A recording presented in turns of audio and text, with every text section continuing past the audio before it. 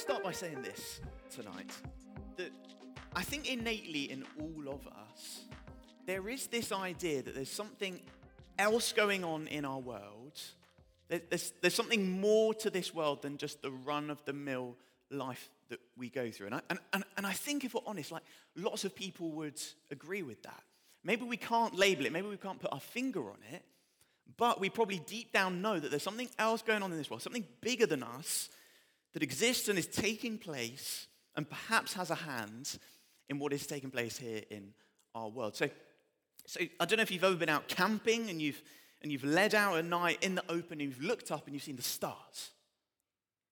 And as you lie there, you're like, I don't know how many stars there are, billions of stars in the sky, and you lie there, you're like, this is amazing. This is glorious. You're like, there must be, like, there's something more to this. You see the animals, you see people, the innate beauty and incredible nature of some people. And you're like, there's something more going on in this world. Or perhaps you see it in TV, you know, the kind of TV that we watch. Things like Stranger Things. Who's excited for the new series coming out? No one. Okay, a couple of you. Stranger Things, this idea where there's another reality taking place at the same time as ours, and you can kind of cross between. If you're of an older ilk, maybe The Matrix or, I don't know, Harry Potter, that kind of idea, there's something going on else alongside our world. We see it in suffering, don't we? People who have no faith at all, who would class themselves top-notch atheists, when they suffer, they might pray. Or when someone dies, people say things like, oh, they're in a better place, don't they? We intrinsically know within us that there's something more to life. There's something else going on. And if you're a Christian, maybe you get glimpses of this as you worship. Not just me singing like in all of life, in your worship. You get glimpses of this when it seems like heaven and earth collide. And maybe it is a moment when you're singing or you're at the Christian conference or you're with a brother and sister who you care about deeply and you're having great conversation about faith. And you're like, this is incredible. God is moving. He's doing something brilliant and spectacular here. And you feel it and you know it. And sometimes you get just little glimpses of that when heaven and earth collide. And it's beautiful. Well, we're going through this series in Revelation. And if you've been here the past couple of weeks, this is number 3, week 3, and we're in chapters 4 and 5 that Estelle read to us today. We saw back in chapter 1 that Revelation is 3 things. Can you remember those 3 things? Who can remember number 1? Revelation is a letter. Okay, good. A letter is written to specific people at specific times, and we get to overhear what God was saying to them and learn things for ourselves. Number 2, Revelation is begins with P, prophecy. Fantastic. That is God's word given through John to his people. It's God's word so we can trust it.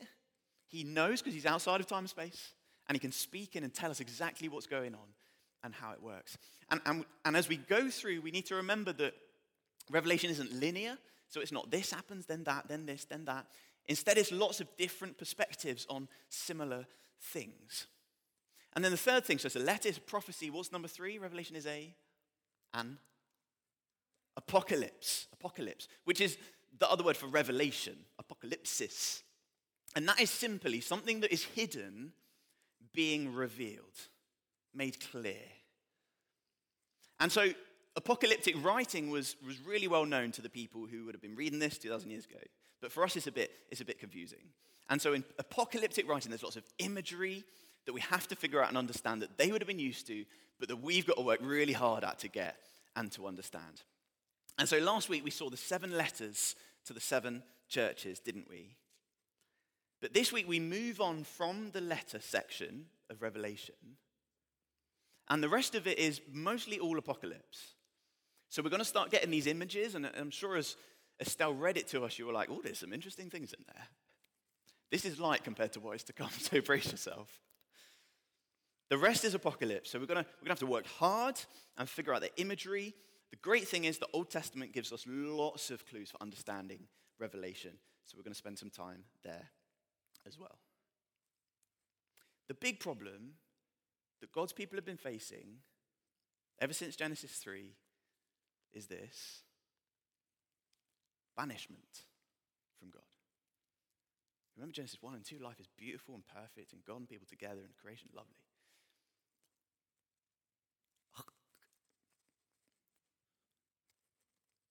And God cast them out of the Garden of Eden, perfection.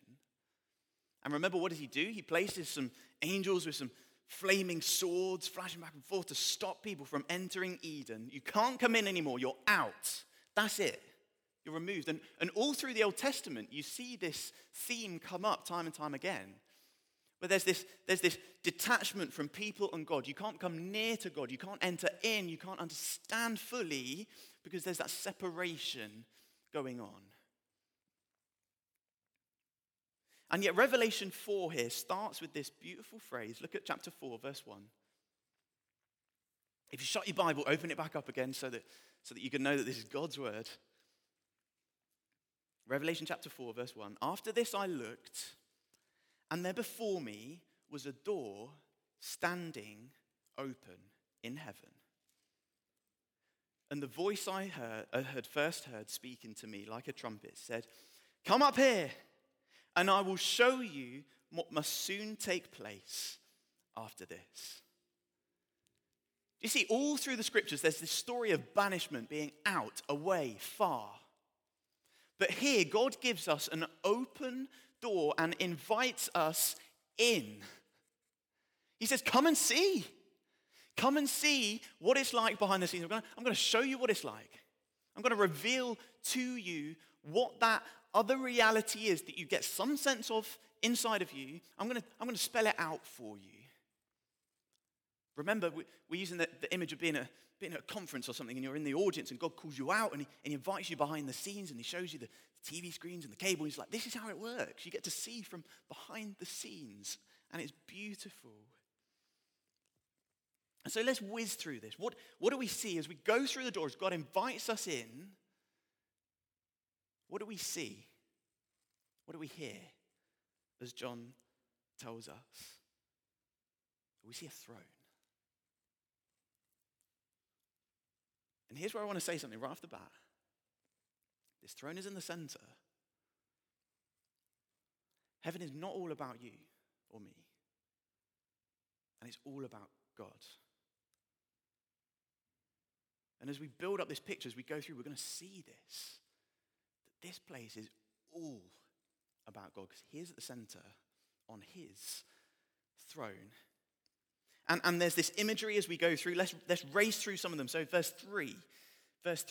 And the one who sat there had the appearance of jasper and ruby. In the Old Testament, precious stones were on the priest's garments, and they were embedded in the temple as a show of splendor and majesty. Here, this is what God is like. Again, verse 3, halfway through. A rainbow that shone like an emerald encircled the throne. You know the story of Noah, maybe you don't. Long story short, God sent a rainbow, and it reminds them that he keeps his promises. Here, God is the promise-keeping God. Then you get thunder and lightning in verse 5. From the throne came flashes of lightning, rumblings, and peals of thunder. As you go through the Old Testament, when you get thunder and lightning, it's often a sign of God's holiness. And again, that kind of demands fear and respect and reverence to God. This is powerful and to be revered. And then you've got this sea of glass in verse 6. And also in front of the throne there was what looked like a sea of glass, clear as crystal. To the Jews, the raging seas was a sign of chaos and disaster and ruin. And here there's this flat, still, peaceful sea with God on his throne at the center, in charge of it all. Do you see, as we go back to the Old Testament, we can learn and understand what these images mean. And the people of the day would have been experts at it. And if you want to be an expert at it, get to know your Old Testament. Spend time rummaging through it and finding out what all these images mean. And then around the throne, as we take a step back, we see a number of things. First of all, we see these 24 elders. Did you see that? 24 is a really important number. 24 divided by 2 is 12. 12 plus 12. Now that's really important. How many tribes of Israel were there in the Old Testament? Okay, how many apostles were there in the New Testament? Okay, interesting. Bear that in mind. Keep that in mind. I'm going to flip through. You don't have to turn there. I'm going to flip forwards to Revelation 21. I'm going to read verses 12 to 14. Have a listen to this. This is talking about the New Jerusalem. It says, it had a great high wall with 12 gates and with 12 angels at the gates. On the gates were written the names of the 12 tribes of Israel. There were 3 gates on the east, 3 on the north, 3 on the south, and 3 on the west. The wall of the city had 12 foundations, and on them were the names of the 12 apostles of the Lamb. Do you see? All through we get these 12 and 12, representing God's people in the Old Testament and God's people in the New Testament. Here is all of God's people together, and they're on little thrones around the throne. They're wearing crowns, and they're dressed in white robes. And then as well as these elders, these 24 elders, we've got these 4 living creatures. Did you see those? They're a bit weird because they've got a lot of eyes everywhere. Just eyes all over them. They can see a lot. 4 living creatures. Now 4 is a number used in Revelation that often represents all creation. So back in the day, you got things like the 4 corners of the earth, right? You know, the 4 winds, north, east, west, south. 4 represents kind of the whole of creation, everything. And here we've got these 4 different living creatures. A lion, which is courageous. A bull, which is mighty and strong. A man, the wisest creature. And an eagle, the swiftest. All of creation here is mapped out. So we've got this throne. We've got God in the center. Splendor, covenant making, promise keeping, holy, causing fear, no more chaos. God's in control. We've got around the throne these 24 elders, all of God's people. And then we've got these 4 living creatures with loads of eyes, representing all of creation. Do you see? This is what creation is meant to be like. This here is what we're designed for, is what we're made for. God's on his throne. People ruling under his authority, ruling the world beautifully, lovingly, gently. Creation restored all together. It's beautiful. It's glorious, isn't it? It's a glimpse of perfection here. And what are they all doing with their time? It's all about praise, isn't it? Look at verse 8. Each of the 4 living creatures had 6 wings and were covered with eyes all around, even under its wings. Day and night, they never stop saying, holy, holy, holy. That is like special or set apart is the Lord God Almighty, who was and who is to come. They praise him. And verse 11. Verse 10, the 24 elders fall down before him who sits on the throne and worship him who lives forever and ever. They lay their crowns before the throne and say, you are worthy, our Lord and God, to receive glory and honor and power. Why? For you created all things, and by your will they were created and have their being. This is a beautiful, perfect scene, isn't it? It's what creation is meant to be. And here we get to glimpse it. God tells us this is what it's like. And this isn't just a future reality, but something that's true right now. God right now is on his throne. This is true. And as we go through life, we get sometimes these crossover moments where we get to experience life the way God intends, life like it was in Eden, life like it is here. Just a little bit, just like a little taste, like the tiniest taste. The moments when you're when you're singing and you're like, oh, this is amazing, I just believe these truths. Or the moments when you're in the scriptures and you're reading, you're getting to grips with it and you're like, this is incredible, God, you're amazing. Or when you're meeting with a brother and sister and having coffee and you're sharing faith, deep and true. You're like, this is beautiful. You get glimpses of this here in this life. We don't get it fully, and it's mucked up a lot. But we get to experience it a little bit, just a little. And this is what we're made for. This is the life that God would have us enjoy, but we know we've been banished. But God says, come on in. Let me show you what it's like. Let me show you this reality that exists right now. We're created to worship. We're created for more than just the run-of-the-mill life stuff. This reality changes our reality.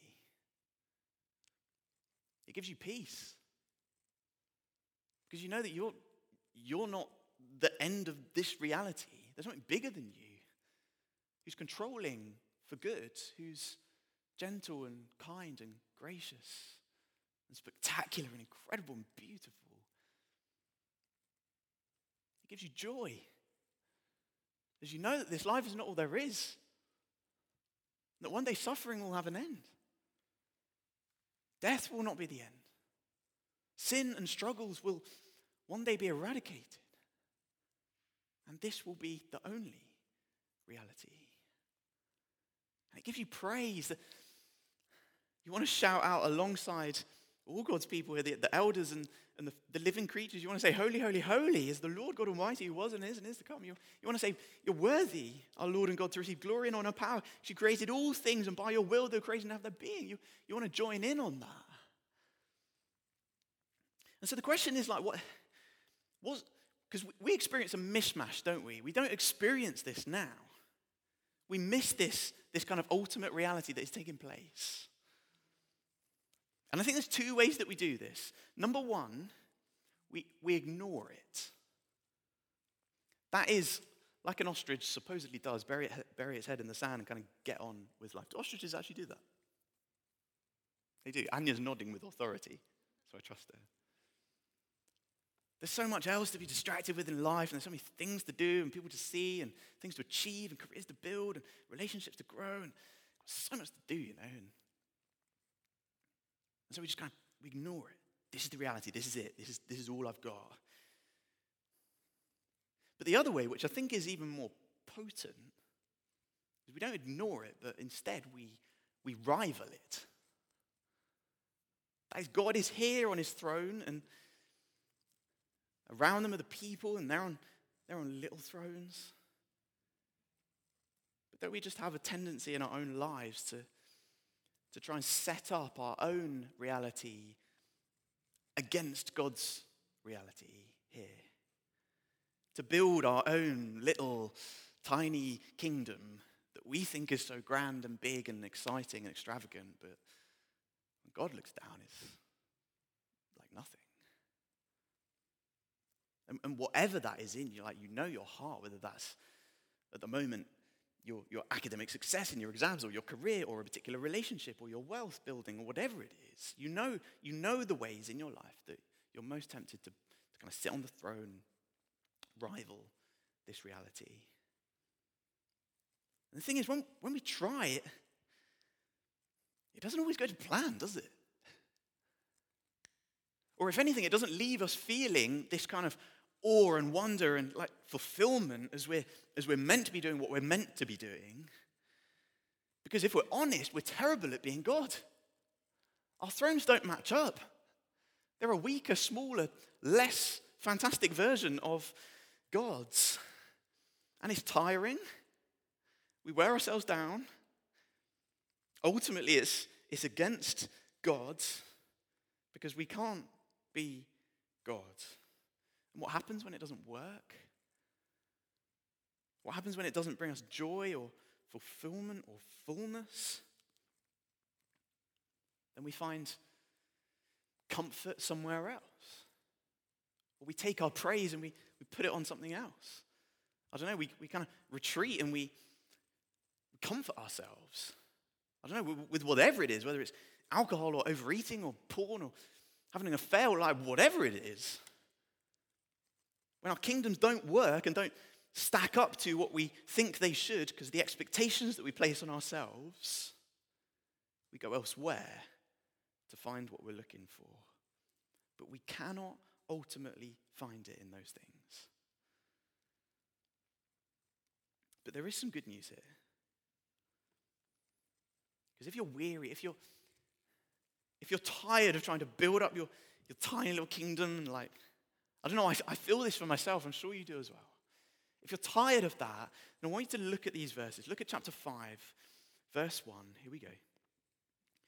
Then I saw in the right hand of him who sat on the throne a scroll with writing on both sides and sealed with 7 seals.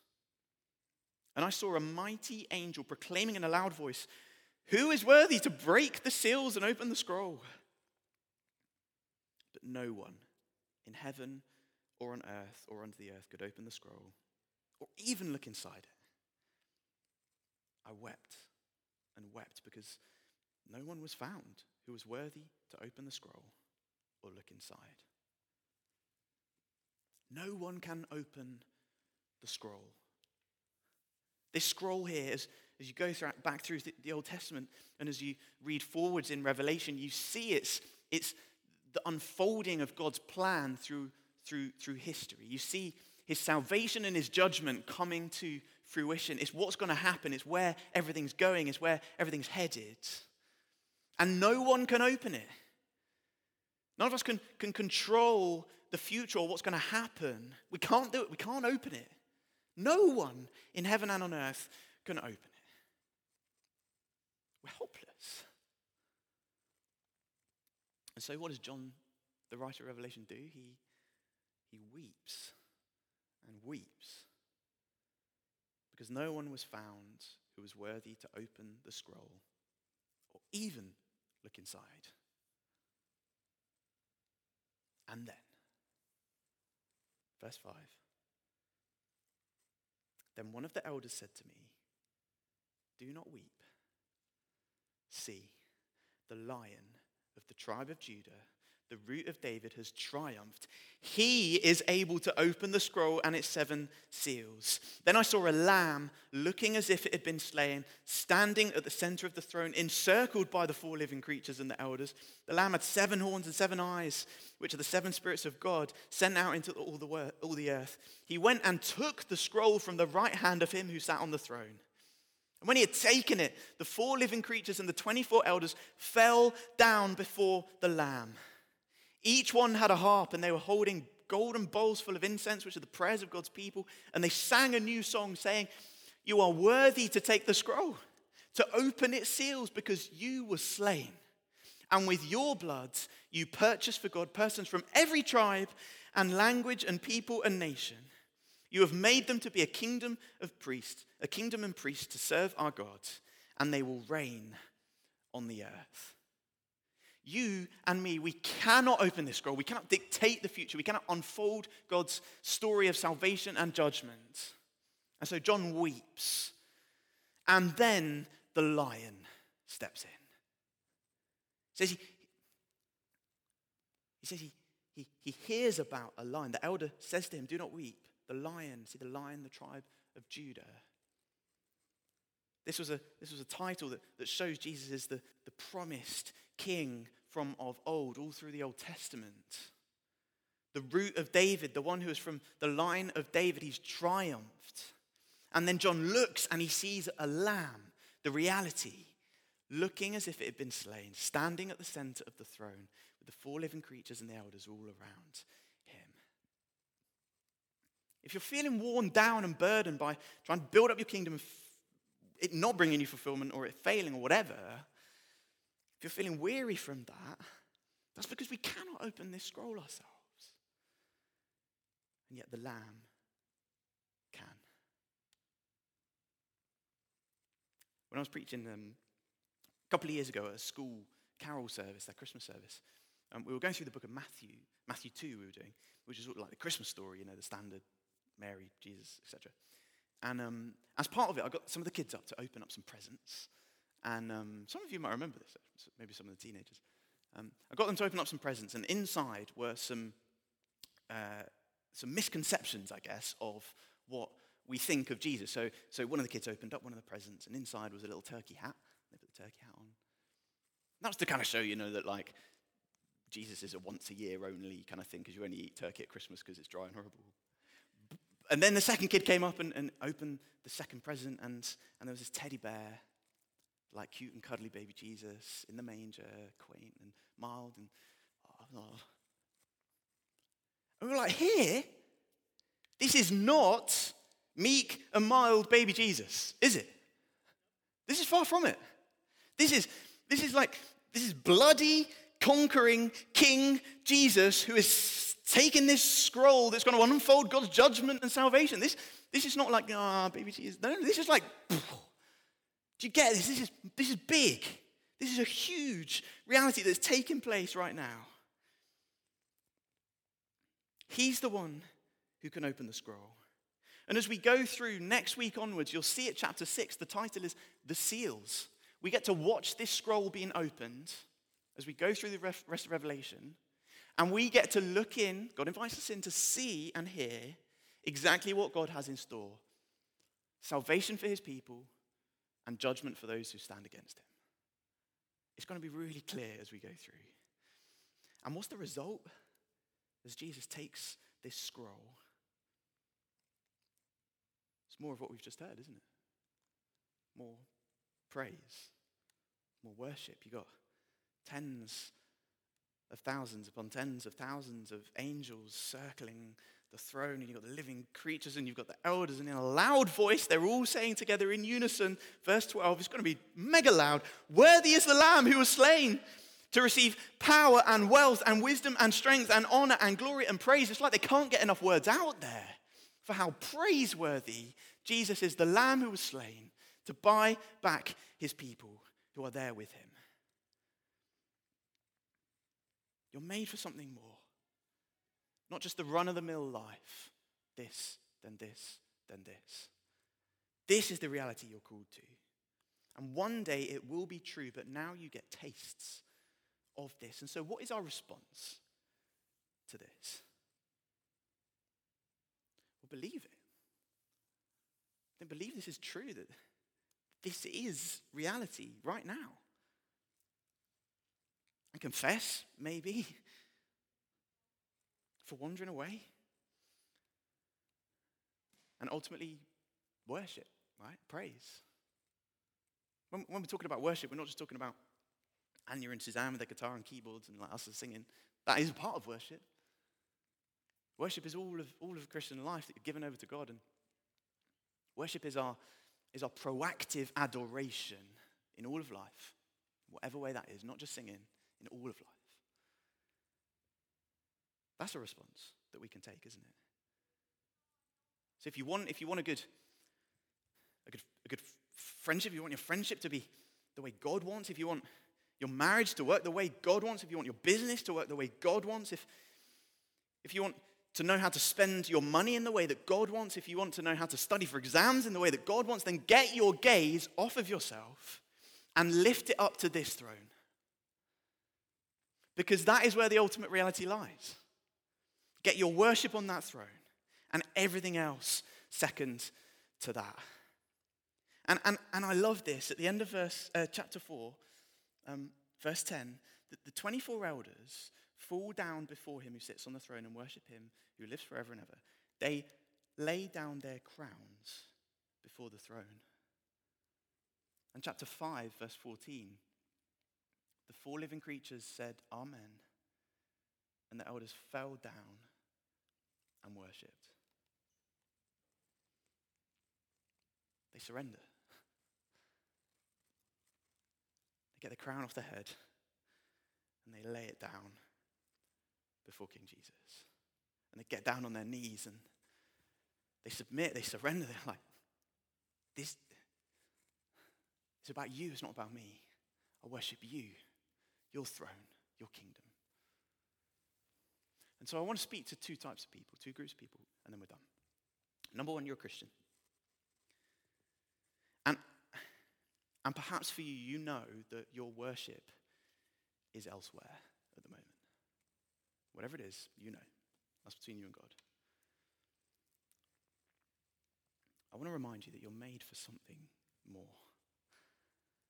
You're made for this.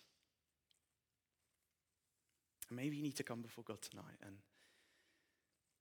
and confess, say, God, I've been trying to build up my own kingdom. And don't get me wrong, there's nothing wrong with like running a business and having good friendships and all those kind of things.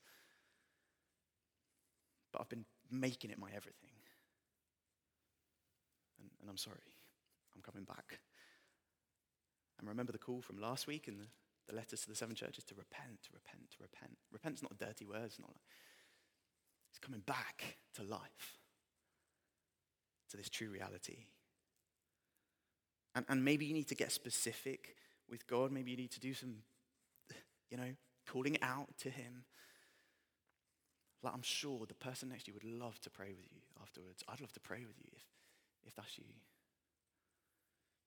But maybe for the second group of people, you're here tonight and you've never really thought about these things at this level before. Like, you watch Stranger Things and you're like, oh, that's interesting. But this reality, like this is new. You've never said yes to Jesus before. And to offer him with him as king, the king who was slain, who shed his blood so that you could be bought back for God, people from every tribe and language and people and nation. I'm pretty sure that includes you. Maybe you've been ignoring this gut feeling that you've been having for too long. So what do? You simply say, forgive me. God, I'm sorry for going my own way. I'm sorry for just ignoring you. And I'm coming back. I can't be king. I want you to be king. So right now I come to you and I say, this is me. This is what I want. I want you to be king. And if that's you, then that's what it looks like to be someone who becomes a Christian. Simple as that. And to step into this place. And for all of us, let our response be worship. Where we bow down like the elders, we take off our crowns and we say, Jesus, you are king. And nothing compares to you. Let's take a moment and maybe you want to talk to God for yourself. Like, be real with him. Tell him where you're at. Tell him what you're thinking, what you're feeling. Band, why don't you come up? And then I'll pray for us and we can sing.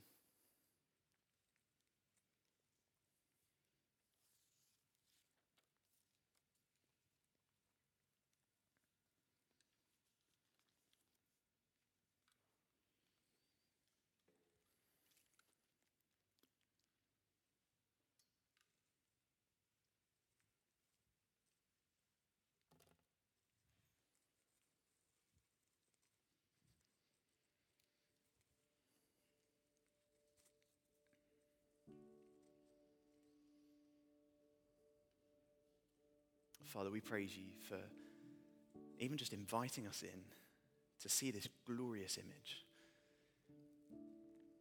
And it is spectacular. And we're awestruck. Father, please keep this in us. Keep this moment alive. We know the devil loves to take away. So, Father, please may we remain worshipful. And Father, for those here tonight who have never made that step of bowing the knee to King Jesus, I pray that tonight would be the night that they say yes. Please move by your Spirit. Open up our hearts to receive your forgiveness.